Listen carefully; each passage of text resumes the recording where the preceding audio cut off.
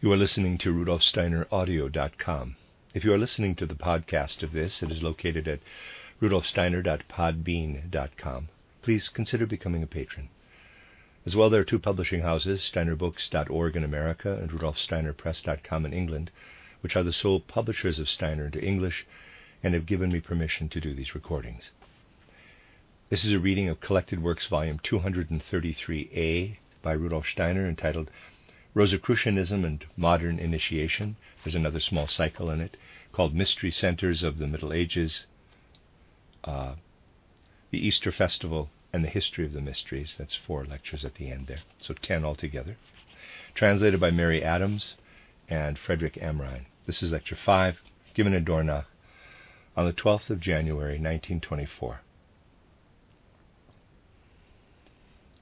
We have seen how the knowledge that we used to acquire in the olden days by means of instinctive clairvoyance gradually faded away into a kind of evening twilight.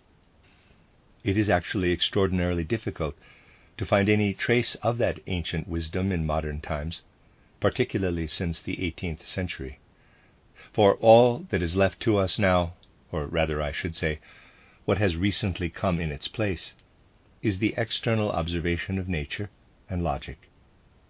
And neither with external observation of nature, nor with the mere sequence of abstract logical thoughts, can we build a bridge whereby we can reach reality. Much of the ancient wisdom maintained, nevertheless, a sort of existence in traditional form right on into modern times, even as late as the middle of the 19th century. And in order that we may orient ourselves aright to the important subjects with which we shall have to deal, I would like to tell you today about some of the ideas that were still to be found in the first half of the 19th century as survivals of the ancient wisdom, in order that you may see how at a time that does not lie very far back, there were people whose manner of thinking was entirely different from what it is today. As I said, it is exceedingly difficult to arrive at these things, for it is single individuals living alone, or having around them at best a small circle of pupils, who preserved the ancient wisdom in strict secrecy, and often without themselves understanding it in all its profundity.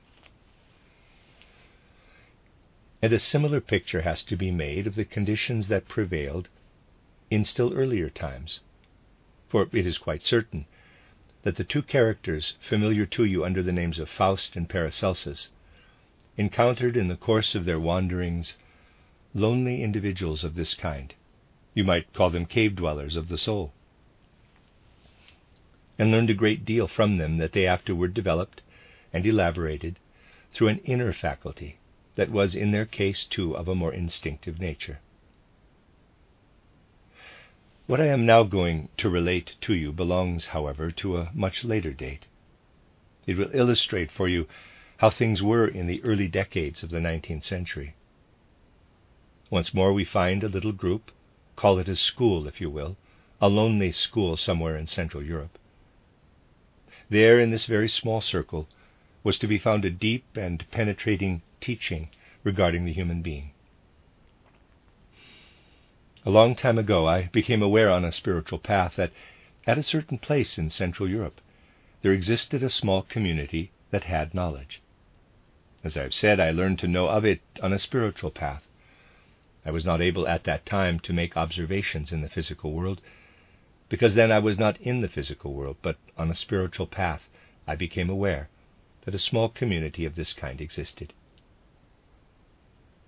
However, I would not speak of what was taught within this little community if the essence of what was hidden within it had not again disclosed itself to research made independently through anthroposophy. I would not speak of it had I myself not found that knowledge in you. For it is just in the refinding that you obtain the right orientation to the wisdom that has survived from ancient times, a wisdom that is truly overpowering in its greatness. Regarding this little community of which I speak, a tradition goes right back in history, back through the whole of the Middle Ages, into the times of antiquity that I was describing to you in the lectures given at the Christmas conference, into the age of Aristotle. The tradition does not, however, come directly from Greece. It comes from Asia, whither it was brought from Macedonia by Alexander the Great. Within this little community, a deep and exceedingly exact teaching was given concerning the human being, in respect especially of two human faculties. We can see there a spiritual scientist, for such they truly may be called, who was a highly developed master, giving instruction. The ancient symbols by which they are taught consist in certain geometrical forms. Say, for example, a form such as this, see plate 6. At the points would generally be found some words in Hebrew. At first sight you can make nothing whatsoever of such symbols. And the pupils of this master would have known through the instruction they received that what, for example, Eliphas Levi gives later on is in reality no more than a talking around the subject. For these pupils were still able to learn how the true meaning of such symbols is arrived at only when they are rediscovered in the being of our own human organization. There was in particular one symbol that played a great part in this little group. You have the symbol before you when you draw apart this, quote, seal of Solomon, close quote, so that one triangle comes down and the other rises. See plate 6. The symbol thus obtained played, as I said, a significant part within this little community or school, and continued to do so even as late as the 19th century. The master would then get the pupils to assume a certain attitude with their physical bodies. The body itself had to draw this symbol, in quotes. The master made them stand with their feet far apart and their arms stretched out above. Then, by lengthening the lines of the arms downward and the lines of the legs upward, these 4 lines, which are darker in the diagram, came to view in the human organism itself. A line was then drawn to unite the feet and another to unite the hands above, and these 2 joining lines had to be felt as lines of force. The pupil became conscious that they really do exist. It became clear to him that currents pass, not unlike electromagnetic currents, from the left fingertips to the right fingertips, and again from the left foot to the right. So that in actual fact the human organism writes into space these 2 intersecting triangles. The pupil had then to learn to feel what lies in the words, quote, light streams upward, weight bears downward, close quote. They had to experience this in deep meditation, standing in the attitude I have described. Thereby they gradually came to the point where the teacher was able to say to them, quote, now you are about to experience something that was practiced over and over again in the ancient mysteries, close quote. And the neophytes did then actually attain to this further experience, namely, that they could feel the very marrow within the bones of their limbs. You will be able to come a little nearer to an understanding of such experiences if you recall something I said to you yesterday. I told you then, in another connection, that if we continue to think as abstractly as has by now become the custom, if we go on living entirely in abstract thoughts, we will, as it were, externalize ourselves. We will become something altogether external. The exact opposite happens when in this way we attain to a consciousness of the interior of the bones. Let me tell you something else that will help you to attain a clearer understanding. Paradoxical as it may sound, it is nevertheless true that a book such as my title, Philosophy of Freedom, cannot be grasped by logic alone.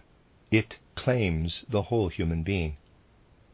You will in fact not understand what is said in the book about thinking unless you know that we experience thought by means of an inner experience of our skeleton. When, however, as is the case in the Philosophy of Freedom, thought becomes concrete, becomes real, then it goes over into the whole person. The pupils of this master went even further. They learned to feel the actual inside of the bones, and that enabled them to experience a last example of what was practiced in manifold ways in the ancient mystery schools. They learned to experience symbols by turning their own organism into a symbol. Only so can symbols be truly experienced. Explanation and interpretation of symbols is actually quite nonsensical. So too is all theorizing about them, utter nonsense. We have to make them. We have to experience them. It is the same with symbols as it is with fables and legends and fairy tales. We have to identify ourselves with them. There is always something in us whereby we can enter into all the figures of the fairy tale, whereby we can make ourselves one with the fairy tale. And so it is with these genuine symbols of olden times, which come originally from spiritual knowledge. I have, as you see, written the words in your own language. See plate 6. There is very little sense in writing on the diagram. Hebrew words are no longer understood, for then someone who reads them will not be inwardly quickened. They will have no inner experience of the symbol. Rather, they will be cramped by it. They will feel as though their bones are being broken. That is also what really happens, spiritually of course, when we take seriously such writings as those of Eliphas Levi. These pupils then learn to experience the inside of their bony system. But my dear friends, when you begin to experience the inside of your bones, you are really no longer in the body. If you hold your finger a few inches in front of your nose, then what you are holding there is not in you. Just as little is what you experience within your bones really in you. You go inward, it is true. Nevertheless, you go out of yourself. And this going out of yourself, this going to the gods, this going to the spiritual world, is what the pupils of that lonely school learned to grasp and understand. For they learned to know the lines the gods had drawn into the world, the lines that had been drawn by the gods to establish and found the world. They discovered in one direction, namely through the human being, the path to the gods. And then the teacher put into words what the pupils were experiencing. It was expressed in a sentence that will naturally sound ludicrous and paradoxical to many people today, but that holds, nevertheless, as you will be able to recognize a deep truth. See plate 7. Quote, "Behold the person of bone, and thou beholdest death. Look within the bones, and thou beholdest the awakener." Close quote. That is, the awakener of the human in the spirit. The being who brings humans into connection with the world of the gods. Now, in the time of which we are speaking, not very much could be attained on this path. Something, however, of the teaching concerning the evolution of the earth, through its various metamorphoses, became clear to the pupils. Through being able to place themselves into human spiritual nature, they learned to look back to Atlantean times and even further. As a matter of fact, very many things that were not in those times written down or printed, but related by word of mouth concerning the evolution of the earth, had their origin in a knowledge and insight that came about in this way. Here, then, we have one of the teachings given in this school. Another teaching is also very interesting. The pupils were led to perceive in a practical manner that the human being stands higher than the animals. To appreciate this teaching, you must realize that certain facts we now put to use in various ways, and are of great value to us, were known and understood even as late as the 19th century out of genuine old traditions. We pride ourselves today, for example, on having police dogs who are able to track all kinds of crimes. This application of the knowledge had not been thought of in olden times, but the faculty that shows itself, in this case, for example, in dogs, was better known than it is today. A very fine substance could be perceived around every human being, a substance finer than anything that can be seen or smelt or detected by any of the senses. And it was understood how there is also a kind of fine fluid belonging to the world as a whole. They recognized it as a special differentiation of warmth currents, in union with all manner of other currents, which were looked upon as being of an electromagnetic nature. And they connected the dog's faculty of scent with these currents of warmth and electromagnetism. The pupils of the little school which I am describing had their attention drawn to the same kind of faculty in other animals too. They were shown how this sense for a fine fluid flowing through the world was present in a great many animals. And then it was pointed out to them how what, in the case of the animal, develops downward in the direction of what is material, develops upward in the human being into a quality of soul. And here we come to a teaching that is of extraordinary interest. It was taught in this school with reference to facts of external anatomy, but it points to a deeply spiritual truth. The teacher would say to the pupil, quote, "Behold, humans are a microcosm. They imitate in their organism what goes on in the great universe." Close quote. Nor was it only in respect to the processes that go on within them that humans were regarded as a microcosm, as a little world.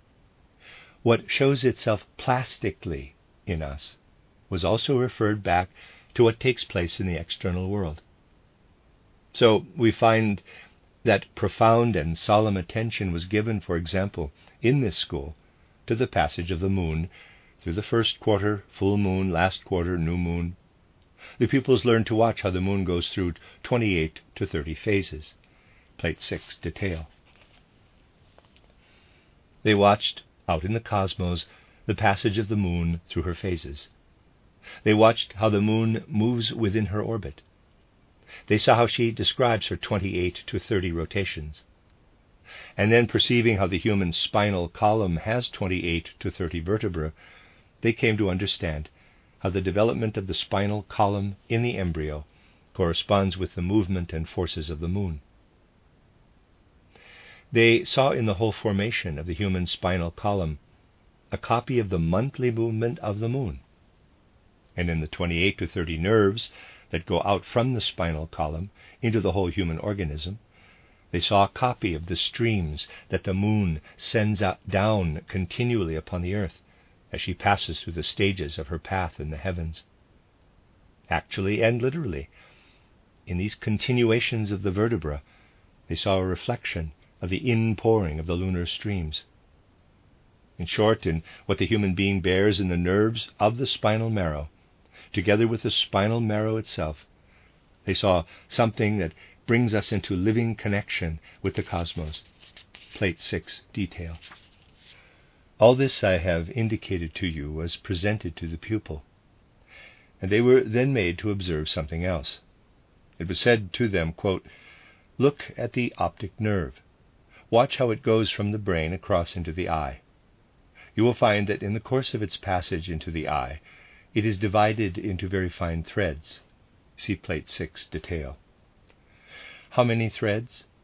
The threads that go from the optic nerve into the interior of the eye are exactly as many in number as the nerves that go out from the spinal marrow. There are 28 to 30 of them. So that we may say a spinal marrow system in miniature goes from the brain through the optic nerve into the eye." Close quote. Thus has the human being, so said the teacher to his pupils, received this 30-membered system of the spinal marrow nerves from the gods, who in primeval antiquity formed and shaped our existence. But humans themselves have fashioned in their eyes, in their sensory world-beholding eyes, a copy of the same. There, in front of the organism of the head, they have shaped a copy of what the gods have made of them. See Plate 6, detail. And then the pupil's attention was directed to the following. The organization of the spinal column stands, as we have seen, in connection with the moon. But now, through the special relationship that the moon has to the sun, we have a year of 12 months.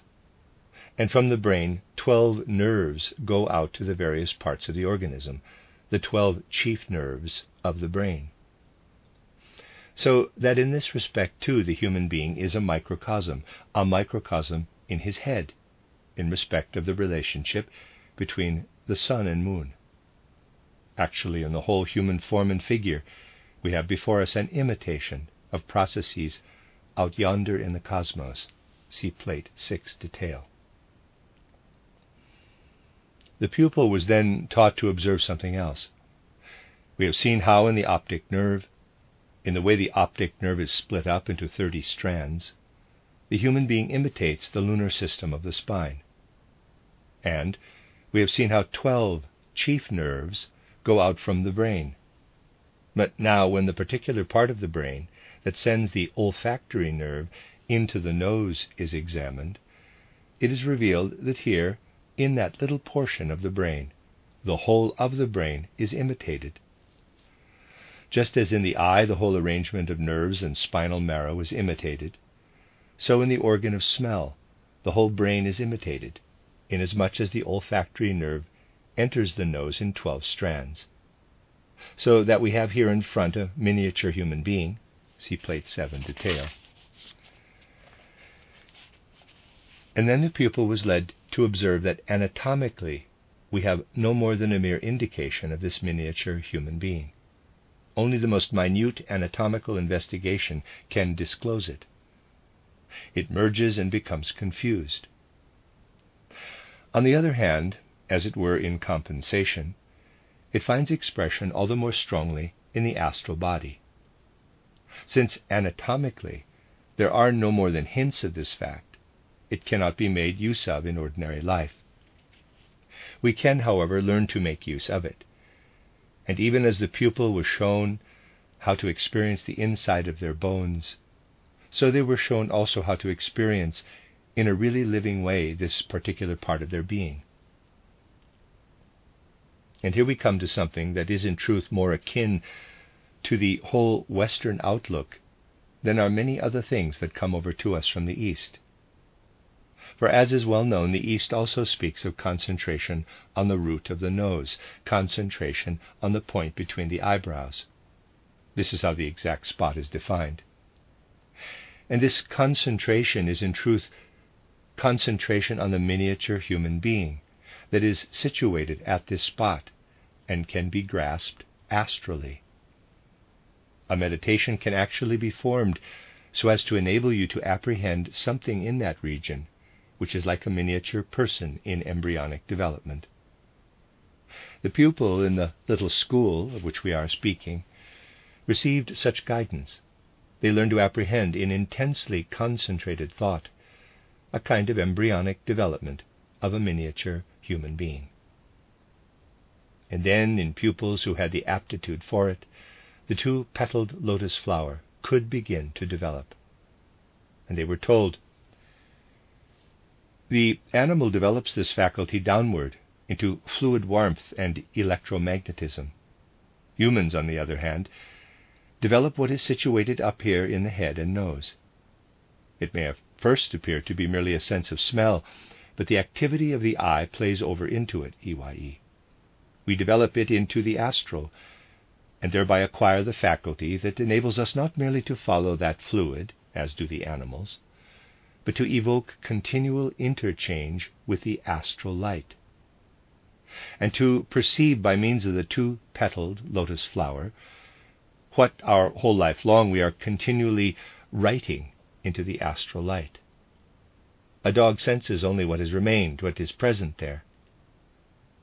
We have an altogether different experience. For even when we cannot yet perceive with it, we move with our 2-petaled lotus flower, and as we move with it, we are continually writing everything that is in our thoughts into the astral light. We acquire at the same time the faculty that enables us to follow what we have written, and moreover to perceive something else, namely, the real difference between good and evil.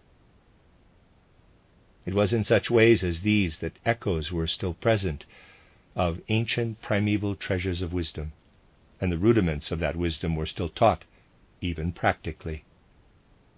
We can see from this how very much has been lost owing to the influence of the materialistic tendencies that began to work so powerfully about the middle of the 19th century.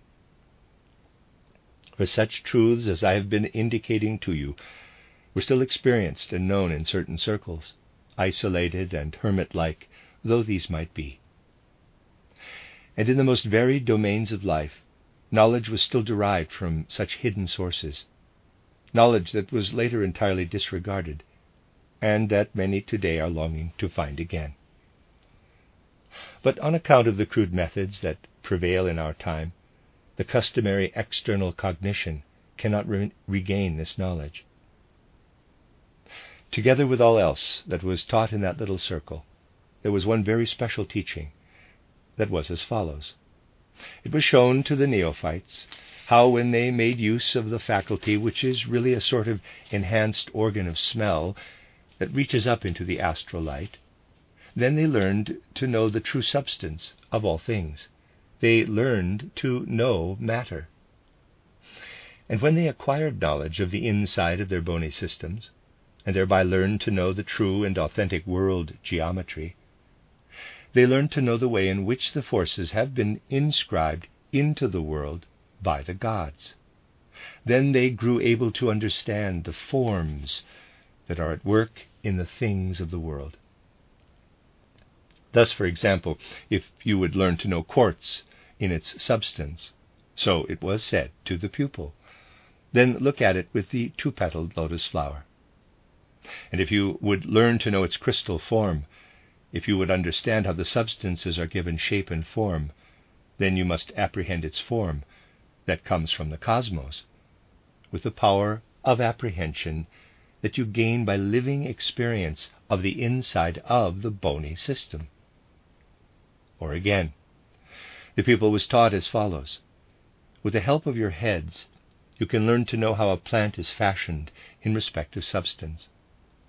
And by learning to experience the inside of your bony system, you can learn to know how some particular plant grows, why it has this or that form of leaf and this or that arrangement of its leaves, or again why it unfolds its blossoms in this or that manner. Form, wherever it occurs, had to be understood in the one way, matter in the other way. And it is really most interesting to find, when we go back to Aristotle, how he makes this distinction with respect to everything that exists, the distinction between form and substance. In later times, of course, it was taught in a purely abstract manner. In the stream of culture that came from Greece and spread over Europe, the abstractness with which these things were set forth in books is enough to drive one to despair. And this went on throughout the Middle Ages, and in still more recent times has gone from bad to worse. But if you go right back to Aristotle, you will find that with him forms are referred to the experience I described. You will find he has also the insight to see in things, whenever the head is in question, that which he calls their matter or substance. Perceptions of this nature belong, however, to that part of Aristotle's teaching that was carried over into Asia. But now the inner knowledge, that is to say, the knowledge that is derived from the Akashic records, the inner knowledge of the philosophy taught in Greece, points us to something of which I could naturally give no more than an external indication in my title Riddles of Philosophy, where I showed how Aristotle held the view that in the human being, form and matter flow into one another. In the human being, matter is form, and form matter. You will find this where I am speaking of spirit in the Riddles of Philosophy. Aristotle himself, however, taught in quite a different way. Aristotle taught that when you approach the minerals, you experience in the first place their form by experiencing the inside of the bones of the lower leg, and you experience their matter, their substance, in the organ of the head. The two are far apart from one another. The human being holds them apart, form and substance. In the mineral kingdom, you have crystallization. When, however, we come to an understanding of the plant, then we experience its form by means of our experience of the inside of the thigh bone, and its substance by means of the organ of the head, the two-petaled lotus flower. The two experiences have already come a little nearer to each other. And when we experience the animal, then we feel the animal in its form through the experience we have of the inside of the bones of the lower arm. And again we feel its substance through the organ of the head. This time the two are still nearer together. And if we now experience the human being as such, then we experience the human form by means of the inside of the upper arm that is connected through the forming of speech with the brain. I have often spoken of this when giving introductory words before a eurythmy performance. There the two-petaled lotus flower unites with what goes from the inside of the upper arm to the brain, and it is particularly in speech that we experience our fellow human being no longer divided as to form and content, but as one in form and content. This teaching survived in all its concreteness in the time of Aristotle. And as we have said, a trace of it could still be found on into the 19th century. But there we come to an abyss. By the 40s of that century, the knowledge was completely lost, and the abyss remained until the end of the century, when the coming of the Michaelic age brought the possibility for these truths to be found again. When, however, humans stepped over this abyss, they were in reality stepping over a threshold. And at the threshold stands the guardian. Between the years 1842 and 1879, people were not able to see the guardian when they went past him. But now they must. For their own good they must look back and take note of him. For to continue not heeding him, to live on into the following centuries without heeding him, would lead humanity to complete disaster. We want to speak more about this tomorrow. The end of Lecture 5.